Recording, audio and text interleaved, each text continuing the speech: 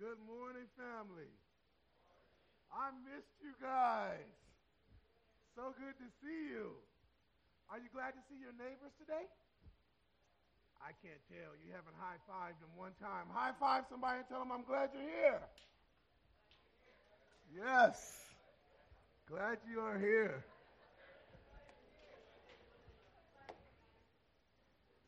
Sister Wilson and I had to travel to California to check on our children there and visit our young church plant there as well. And then we had to speak on behalf of the college at a sister church in Wheaton last week. But I couldn't wait to get back to you. It is just good to be here. Amen? And I feel like preaching today. So bow your head with me for a word of prayer and strap in, because here we go. Father, thank you so much for my RCC family. Thank you for this privilege that we have to do life with each other. Thank you for all the amazing opportunities you have given us over the next couple of weeks, that if you delay your coming, we get to serve our community. We get to give to help those who are less than fortunate. We get to love on one another. We get to be salt and light in a dying world. We thank you today that we have now this privilege to worship you in the studying of your word. So we pray that you would open our eyes and you would open our ears, that we may see and hear what your Spirit has to say to the church. We do thank you for the prayers that have been lifted this morning. We thank you again for our elders, our leaders, and all those who make up this great gospel train. Meet us now at your table, and in this time in your word is our prayer. In Jesus' name we pray. Thank God. Amen. For those who are online, our text this morning as well is found in the Gospel according to Luke, Luke chapter 5, verses 17 through 26. We are picking up in our exegetical walk through the book of Luke where we left off. So I hope you are ready to study God's word today, and I hope you brought your best amen this morning. All right, I'm going to need you to help talk to me as we preach through this text. If you're ready, say, I'm ready, Pastor. Luke chapter 5, verse 17. Hear the word of the Lord. Now it happened on a certain day, as he was teaching, that there were Pharisees and teachers of the law sitting by, who had come out of every town of Galilee, Judea, and Jerusalem. And the power of the Lord was present to heal them. Then, behold, men brought on a bed a man who was paralyzed, whom they sought to bring in and lay before him. And when they could not find how they might bring him in because of the crowd, they went up on the housetop and let him down with his bed through the tiling into the midst before Jesus. Now when he saw their faith, he said to him, Man, your sins are forgiven you. And the scribes and the Pharisees began to reason, saying, Who is this who forgives blasphemies? And who can forgive sins but God alone? But when Jesus perceived their thoughts, he answered and said to them, Why are you reasoning in your hearts? Which is easier to say, Your sins are forgiven you, or to say, Rise up and walk? But that you may know that the Son of Man has power on earth to forgive sins, he said to the man who was paralyzed, I say to you, arise, take up your bed, and go to your house. And immediately he rose up before them, took up what he had been lying on, and departed into his own house, glorifying God. And they were all amazed, and they glorified God, and were filled with fear, saying, We have seen And all God's people said, amen. Today we're going to talk about forgiven and healed. Forgiven and healed. Beloved, when we come back to the passage on today, Jesus has come back to Capernaum. And the word has gotten out now that the master is back in the house. The home I'm referring to belongs to Andrew and Peter. Remember last time he was there, he healed Peter's mother-in-law. You remember that? The crowd that met him last time has come back again. And this time, it's bigger than it was before. They came so close to the house that they did not just meet him outside, but now they made their way inside. And the house is filled with people who have a need for Jesus. Oh, I'm glad right there, because I see a lot of folks here today that have a need for Jesus. Can I tell you why this is important, family? The master's ministry was so big. It had taken off and so popular that he could now be nowhere in secret. Everywhere that Jesus went, people met him or mobbed him because of the ministry that God had given to him. The scripture says in this text that he preached the word to them. Wait for it. Here it comes. And the power of God was present to heal them. Isn't that beautiful? I see something here that's connected with preaching and the power to heal. Oh, yes, it is. Preaching with the power of God has the ability to heal those who need a word from the Lord. There are 4 things in this passage today I want to unpack. Now, since I've been away 2 weeks, I want to borrow a few minutes, all right? Number 1, I want to talk about today the paralytic position. Number 2, I want to look at the paralytic partners. Number 3, I want to look at the paralytic pardon. And then I'll land the plane looking at the Pharisaic problem. Let's unpack them together as a family as we study God's word. Number 1, the paralytic position. Verse 18. The Bible says, then, behold, men brought on a bed another man who was paralyzed, whom they sought to bring into this house and lay him before Jesus. RCC, when we come to this portion of the text, the first thing we get to see is that the man in this narrative has a horrible position that he is stuck with in life.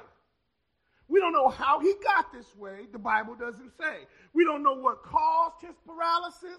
We don't know his name, his circumstances, his upbringing, or even his personality inventory. All we know is that this brother is in bad shape.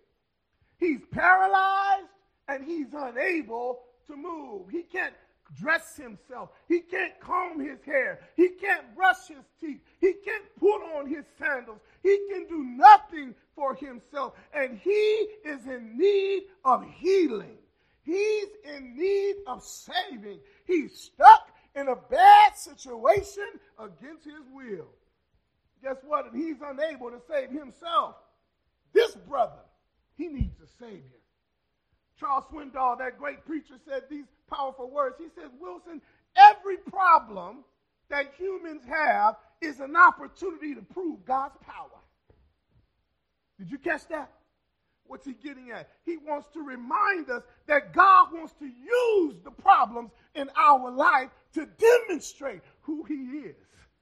Okay, let me say it this way. Maybe I'll get an amen. Did you know your problem is never on the same level with God? When you take your problem and put it on the same level with God, you're bringing God down to a level that he's only human. Come on, talk to me, somebody. God supersedes your problems. And that's why God could never have a problem himself. He's God. Where would a problem fit in God's pocket? Swindoll said again, Wilson, every problem is an opportunity to prove God's power. And every day we encounter countless golden opportunities, brilliantly described as insurmountable promises. I'm so glad I got little promises because I get to say to God, God, show the world how you going to work this out.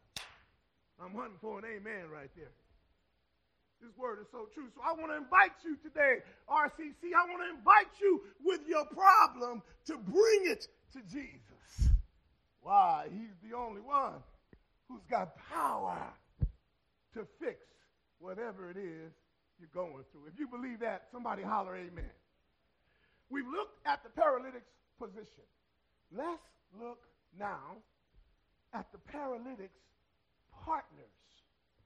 The text says in verse 19 that these men who were carrying their brother, when they could not find how they might bring him in the house where Jesus was, because of the crowd, they went up to the top of the house.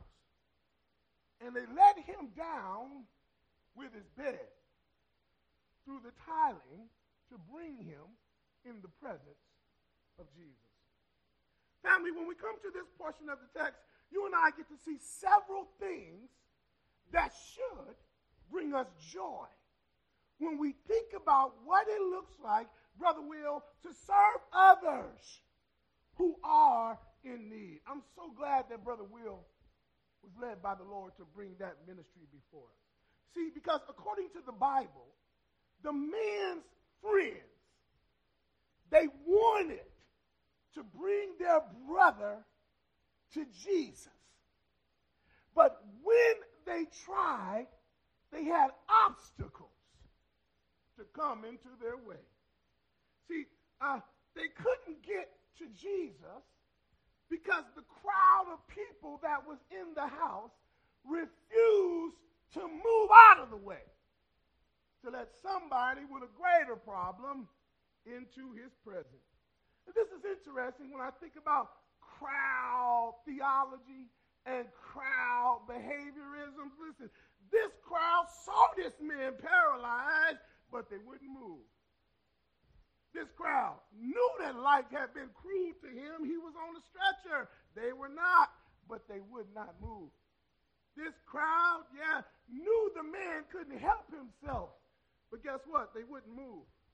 This crowd knew this brother was in trouble, but they wouldn't move. This crowd knew he was worse off than them, for they were able to walk into the house and occupy some space, but they wouldn't move. And I like that right there. A lot of times that's just like church. Yeah, let me tell you why. See, as church people, we have a need of Jesus too. But sometimes we will know people are worse off than us. Instead of us taking time to bring them in, we'll just try to get to Jesus just for ourselves.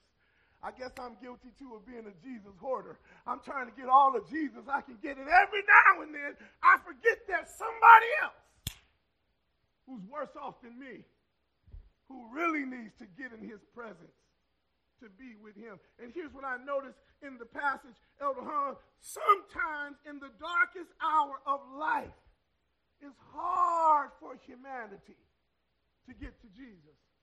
See, people can also get in the way, and they can become obstacles from us trying to bring somebody to Jesus. Sometimes it's humanity that makes it hard for the paralyzed crowd to get in and see Jesus. Sometimes, and I know we don't have this problem here in Illinois, but in California, in the place I serve as a church, I would say oftentimes, I believe God wants us to change our zip code, but the problem is us. It's not God. See, God don't have no problems. He's God.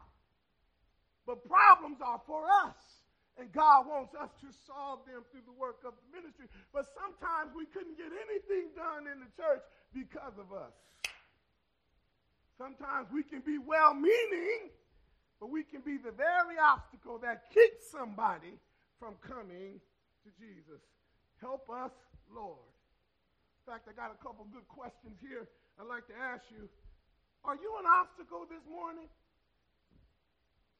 from the paralyzed getting to Jesus?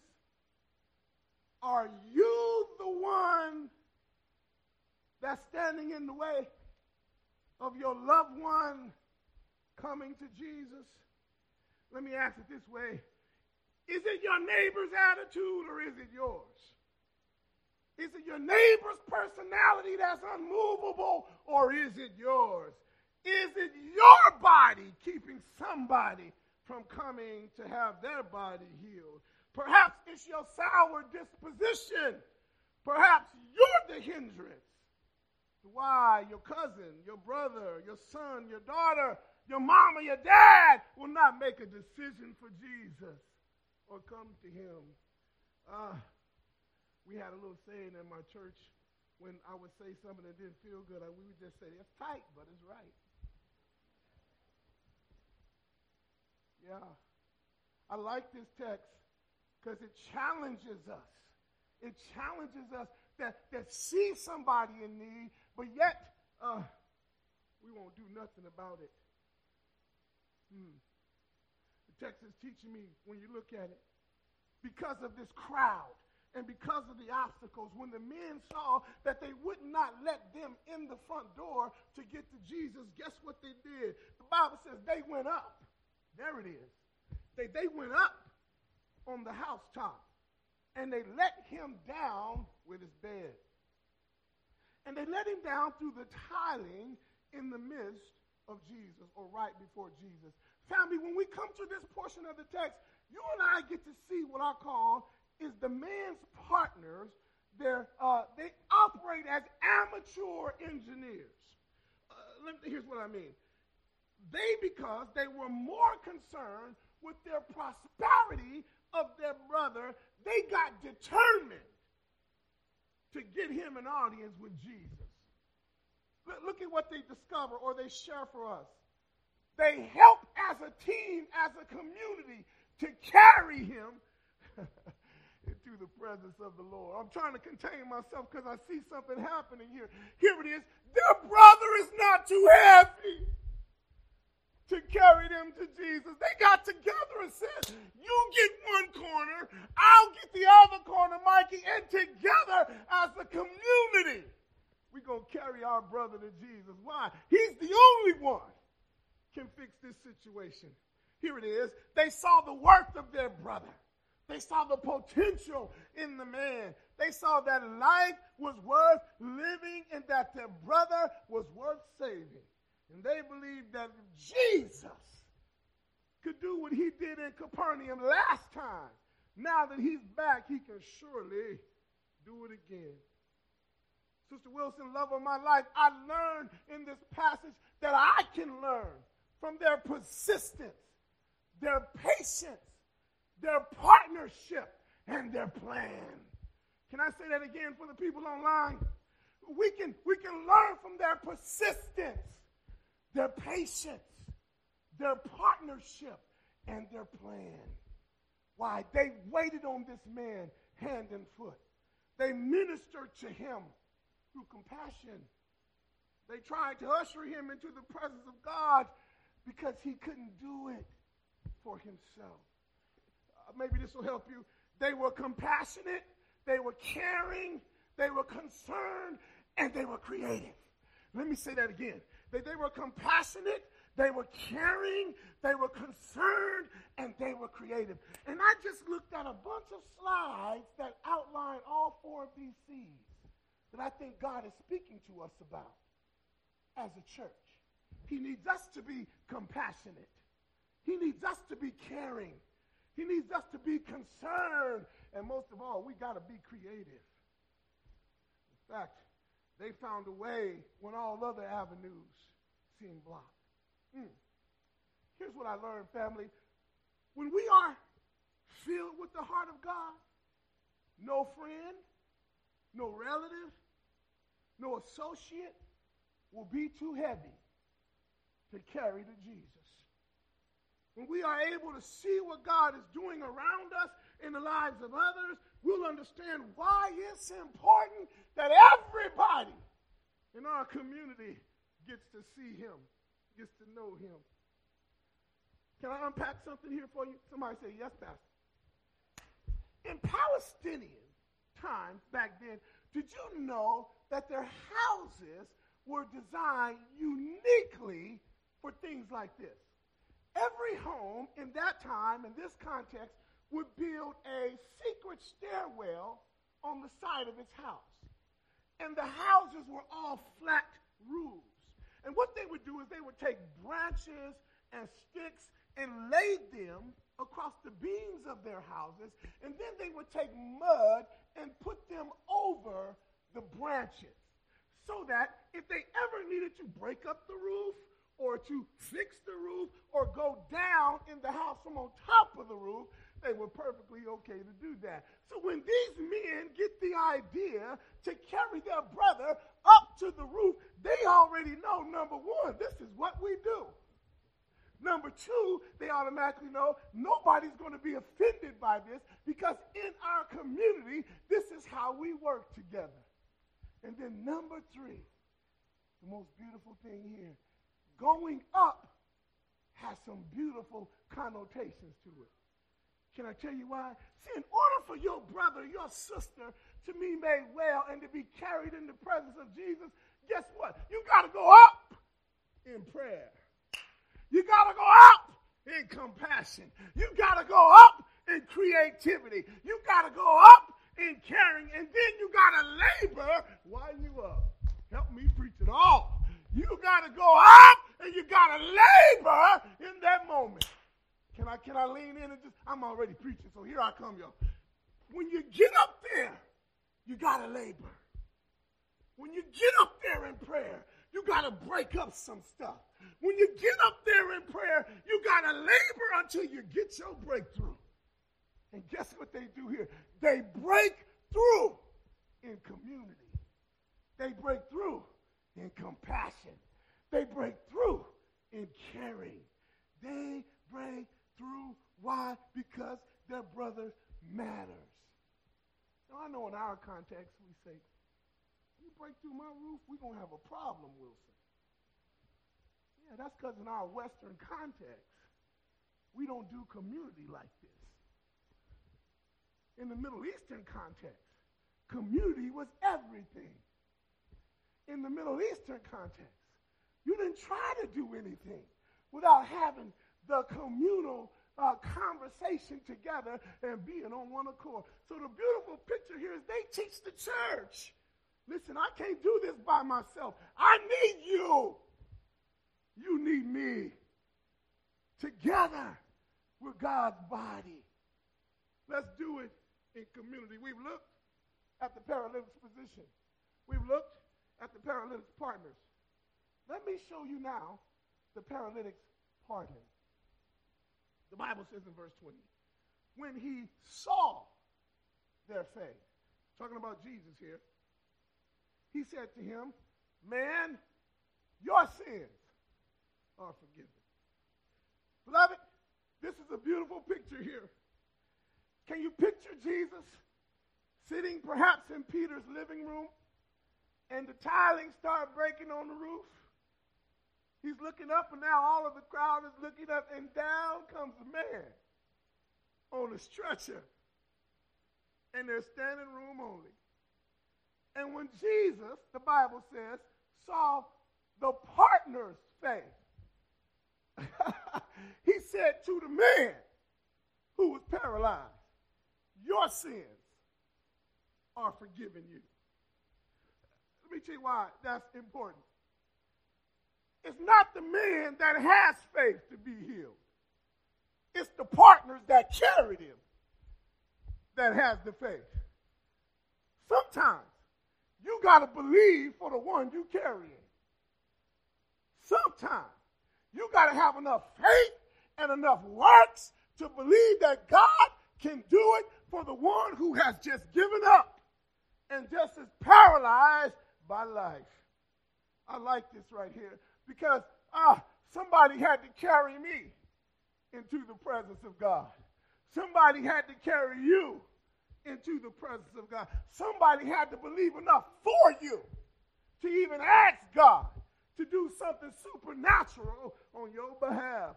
Somebody had to believe for your breakthrough in order for your breakthrough to even happen. And that's so powerful here that the master, when he sees him, he says, your sins are forgiven. Now, can I park the car and put it in idle for just a moment? I got one amen, so I'll take it. Jesus doesn't heal him first. He saves him first. The master's first desire was to treat the source of the paralysis, which is sin. Jesus is more concerned with the sin of the man instead of the symptoms that have him paralyzed. Okay, let me argue some more. The symptoms of this man's problem was paralysis, but he was paralyzed because of sin. You see, when Adam and Eve came into the world, they brought in all sorts of diseases, all sorts of problems, all sorts of issues. So every man, every woman, every boy, and every girl that's ever been born has been born with the same gene. It's called sin. And there are all types of sin that make us paralytic as we try to do life. You know that the homosexual, the same-sex driven person, their first problem isn't homosexuality. It's the sin of the heart. The liar, their first sin is not the lie. It's the sin of the heart. The thief, not the fact that they steal. The first sin is the heart. The adulterer, the cheat, the self-righteous person, we all got the same paralysis, and it's sin. It comes in all shapes and sizes. Tall ones got it, short ones got it. Fluffy ones have it, skinny ones have it. White ones, black ones, brown ones, red ones. All of humanity's got the same problem. We've been paralyzed by sin. And that's why Jesus heals first the sin condition. And then he addresses the symptom. Here I come. I'm feeling pretty good. Can I say some more? That's why he doesn't all of a sudden change your behaviors right away. He heals your soul, saves your soul first, then he works on your drinking, or he works on your lying, or he works on your pride, or whatever your sin may be. He heals the soul first, and then he fixes the symptoms. But in the church, we got it in reverse. We think if I can just get her or him to stop doing this, that'll fix the problem. No, it won't. You got to first get him or her to Jesus. Yeah, that felt good. And then Jesus heals the soul and then treats the symptoms. We've looked at the paralytic's position. We've looked at the paralytic's partners. We've looked at the paralytic's pardon. Let me show you now the Pharisaic problem, and I'll land the plane. The scribes and the Pharisees, when they saw Jesus say this, they began to say or reason among themselves in their minds, who is this that speaks blasphemies? And who can forgive sins but God alone? Notice this. When you come to this final portion of the scripture, we get to see a serious problem in the hearts and in the minds of the religious leaders. Here's what I learned. They actually became upset because Jesus was moved by the paralytic partner's faith. And even though they had come to the house to see Jesus and hear him teach, when they heard him say, son, your sins are forgiven you, they got mad at the word of God. But Jesus perceives their thoughts. And he answers and said to them, why are you guys reasoning in your hearts? Which is it easier to say? Son, your sins are forgiven you, or rise up and walk? But that you Pharisees, you religious leaders, may know that the Son of Man has power on earth to forgive sins, Jesus said to the one who was paralyzed, I say to you, take up your bed, rise, and go to your house. Wow. Beloved, what a powerful portion of Scripture. When Jesus responds to their unbelief and their questions, he sets the house right for what I was just arguing about. It's more important to focus on the person's sin and separation from God than it is their symptoms. Why? Because if you get the soul right, yes, the self will follow. He perceived their thoughts. Here's what I learned about God. God knows the minds of everybody in this room. He already knows what you're thinking and why you're thinking it, even though you haven't said a word. He already knew what they were thinking before they said it. And before a word came out, he addressed what was in their hearts and on their frontal lobes. These teachers thought their ideas about God in their heart and were triumphing what God has done. And so they were talking against him. But he made the statement that only God could make. He literally catches their thoughts. And I love how he phrased it, and I'm coming down. I'm through preaching, I promise. He said, which is easier? Me forgiving his sins or me saying to him, get up, take up your mat, and go home? That you may know that God is in the house. Get up, son, and go home. And the Bible says immediately he got up from his paralysis. Immediately. He got up from the mat that had him confined. Immediately. He got up after hearing the word of God, after hearing the command of Jesus, and his life was changed. This is beautiful. It's beautiful because it teaches me that God is a God of order. Yeah. He never heals first without saving first. He always saves first, and then he heals. He's a God of order. He's a God of order, and that's the beautiful thing about it. When you check Scripture from Genesis to Revelation, you see a God of order. You see a God of order proclaiming salvation for man before he even heals man. One day, Sister Esther, there will be a healing that sweeps across the body of Christ. I won't have the issues I have that day. No, because I will be perfectly made, just like God has perfectly planned to restore his body. But first, before he heals me, he saves me. And I'm saved now, waiting on my perfect healing, just like you. He's a God of order. And in his order, guess what? I found out he's a God of mercy. Thank you for letting me borrow a few minutes from my last 2 weeks. But his mercy is so powerful. Reminds me of a story. There was a mother who had a son who had got in trouble with the great Napoleon, the war general. And the emperor was going to kill the mother's son. So the mother went to the emperor, Brother Hahn, and she pleaded with him, please, Mr. Emperor, don't kill my baby. Have mercy on him. Napoleon said to the mom, lady, your son don't deserve mercy for all the things he has done.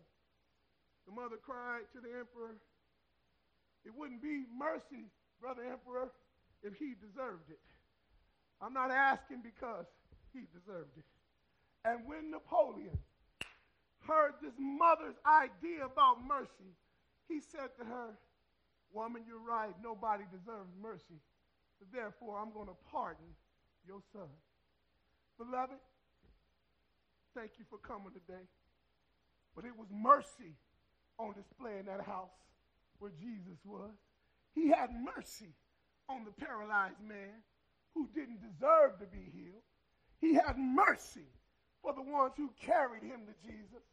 He had mercy on the ones who was accusing him, even in the house. And it's the same mercy he has on you and me today. He's still having mercy on a paralyzed humanity. And that same mercy is what caused him to come down from heaven, to pass through 42 generations, to take up an old rugged cross, and to get out there on Calvary's hill and take nails in his hand, nails in his feet, a spear in his side, a crown of thorns on his head, that you and I might come to the table. That was the mercy of God. When you look at Calvary, nobody in here can stand up with your chest out and say, I deserve to be saved. No, you don't. No, you don't. Mercy is what God has on display in the earth today. And I'm so glad he was merciful to a little boy like me from South Central Los Angeles. I'm so glad that the mercy of God redeemed me, saved me, and brought me into an eternal relationship with him. Not only did mercy take my place on the cross, mercy took my place in the grave. In the grave, he took the sting out of death, the Bible says. See, the grave used to hold you until judgment time, but mercy came. An old preacher, a friend of mine, said when Jesus died, he went into the grave, snatched the keys from the devil, fastened them in his girdle, and every early Sunday morning got up with all power of heaven and earth in his hand. Mercy was victorious all the way through the grave. And because of mercy, you and I have the opportunity to enter into a perfect, intimate relationship with him. Mercy. So glad he's a God of mercy. Aren't you? Then let's practice being merciful this week to those who may not deserve it. Let's practice being merciful to a mean and hateful generation. Let's practice being merciful for those who need a personal, intimate relationship with God. And all God's people said, amen. Bow with me for a word of prayer. Father God, thank you so much for my family. Thank you for this privileged opportunity that you give us to study your word in trying times, difficult times, times when we need to pause, look at our lives, look at the lives of those we love who are around us who don't know you, and then to challenge us to be more like you. Thank you for this great church. Thank you for the call to carry those who are broken into your presence. Thank you for the challenge to press through and to go up and labor in prayer over them. Thank you, Father, for keeping us in the center of the conversation with you, understanding your perfect will for our lives. God, thank you for having mercy on us as a church. Thank you for meeting us today as we come to your table to experience the love you have for us. In Jesus' name we pray today. And all God's people said amen and amen. Let's give God some praise as Elder Hahn comes.